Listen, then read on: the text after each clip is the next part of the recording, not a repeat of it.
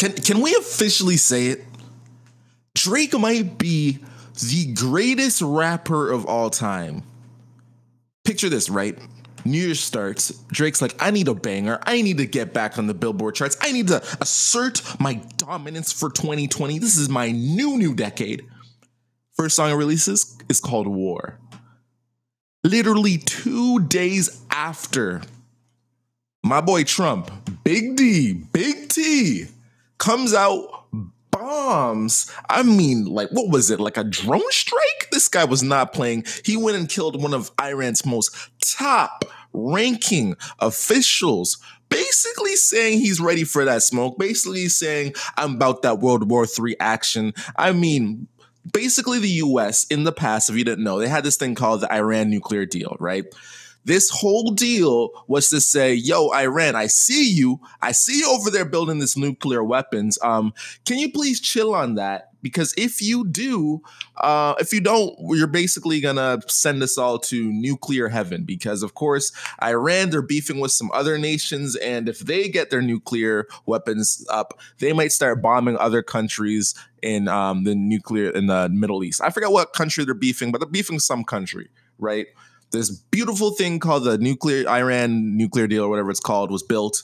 And then now all of a sudden Iran entered it, and they basically said that they'd stop building their nuclear weapons. The world is a safer place, and we can all go to bed a bit more happy.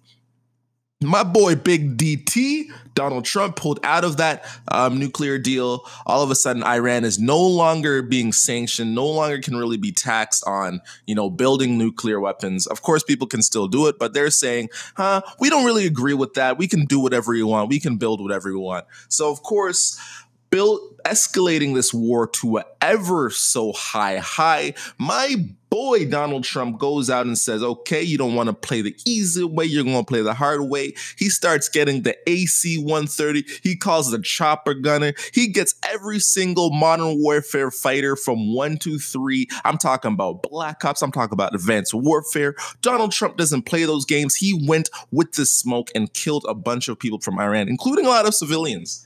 He was not playing around. Now, of course, if there is an instigating moment to World War III, if you're looking for one, this would probably be one. I mean, a world war is something that is kind of unlikely in a sense where you have full-scale, massive, developed nations fighting within their own borderlands. But, of course, hey, it's as close as it gets. It's as close as it gets in the modern era.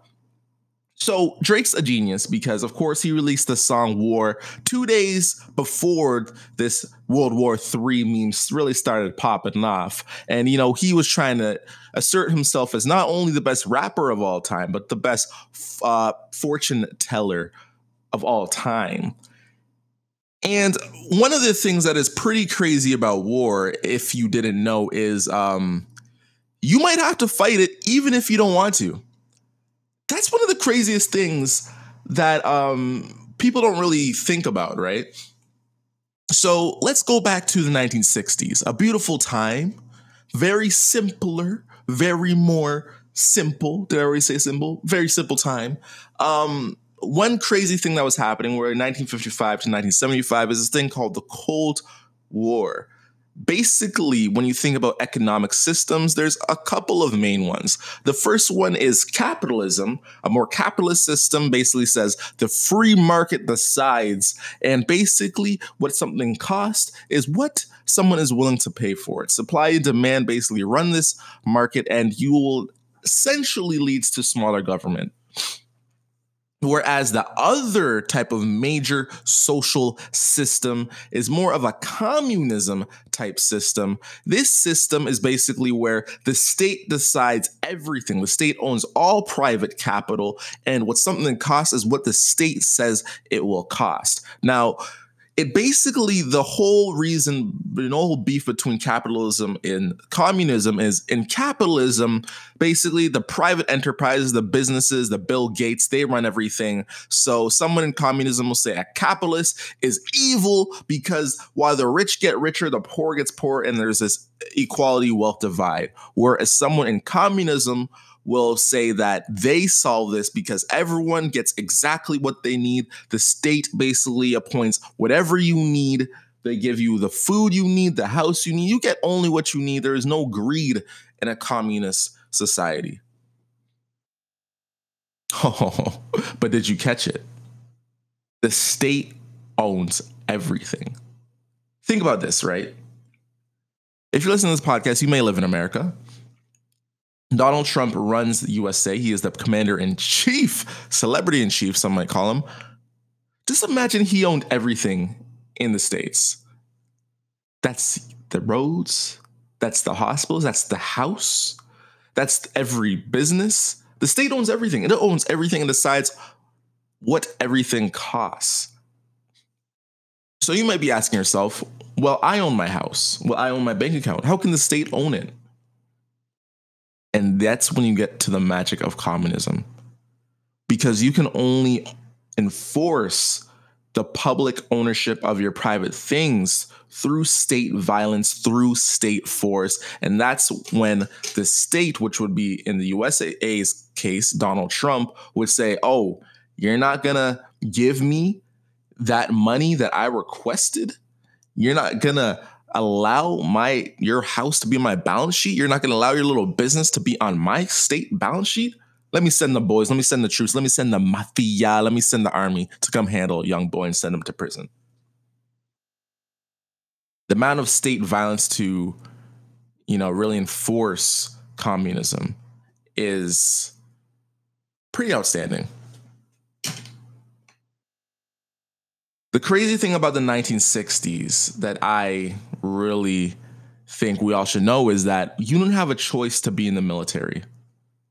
Even in a capitalist democracy like the USA, they had 70% voluntary army, but the other 30% was this thing called conscription.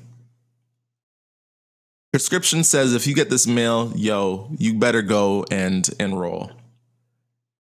They use these things like SATs to say if you were really smart, you didn't have to do a combative role. But one of the big reasons why they ended up ending conscription is, it is pretty predatory when you really think about it, right? It's pretty messed up. So picture this, right? We always in our system, we wonder why there's this thing called generational wealth, why the rich get richer, the poor get poorer, and why CEOs come from these rich, elegant families. And, the average worker, their family doesn't have much like generational wealth.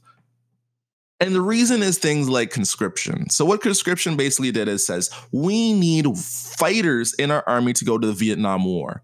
In the Cold War, one of the main ones was the Vietnam War. The U.S. got involved, sending some of their troops to Vietnam, and a lot of them died.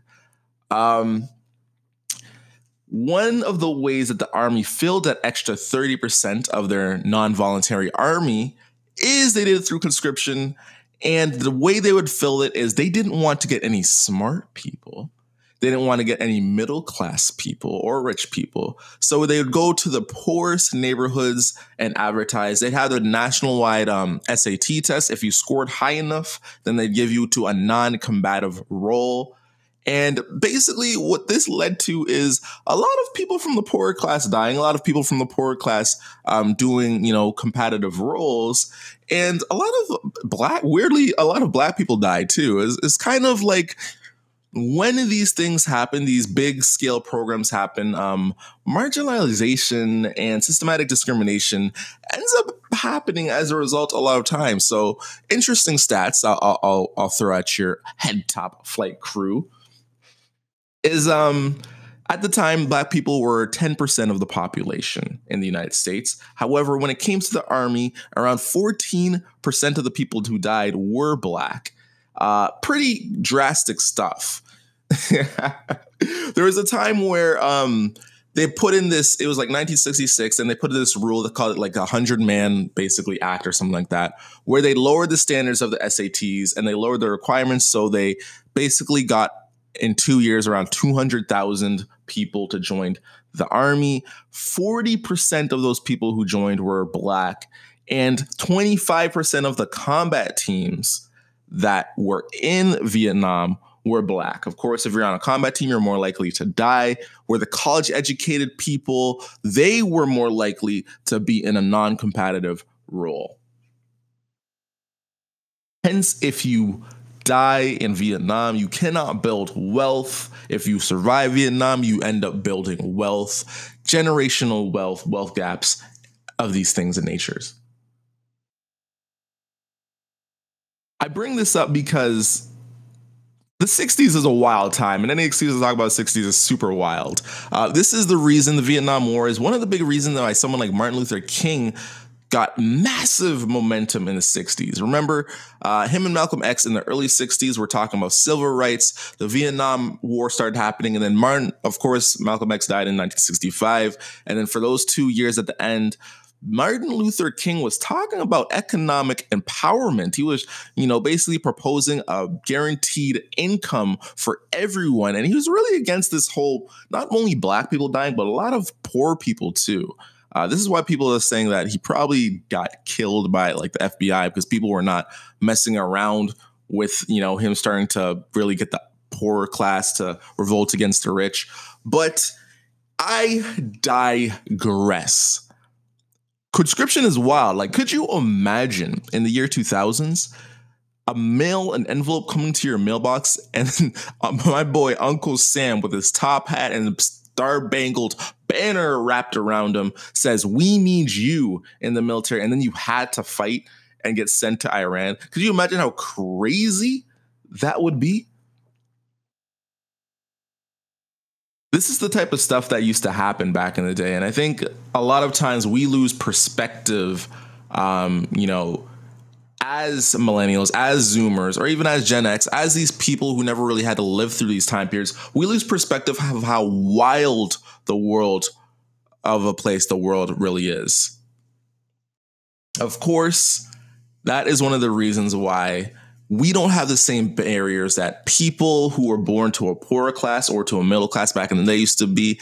And we really can break through and do great things with the time period we have. So remember, if you are lucky enough to not have to fight in the Iran army on a non-voluntary basis, remember that because that barrier is not in your life, you have the choice to make lots of wealth. In this CEO series, we will continue to delve in what makes a CEO, how they built their generational wealth, and what in the past helped contribute to put them in a beneficial place today, and how we as average uneducated investors can know this knowledge, can use it, empower it, and create that generational CEO wealth for ourselves. And as always, the best, most uneducated investors are the uneducated ones. Why? That's because the uneducated investor, they never stop learning. Make sure to share this podcast on Twitter, give it a 5-star review at iTunes, and we, Flight Crew, have to take off, baby. See you next time.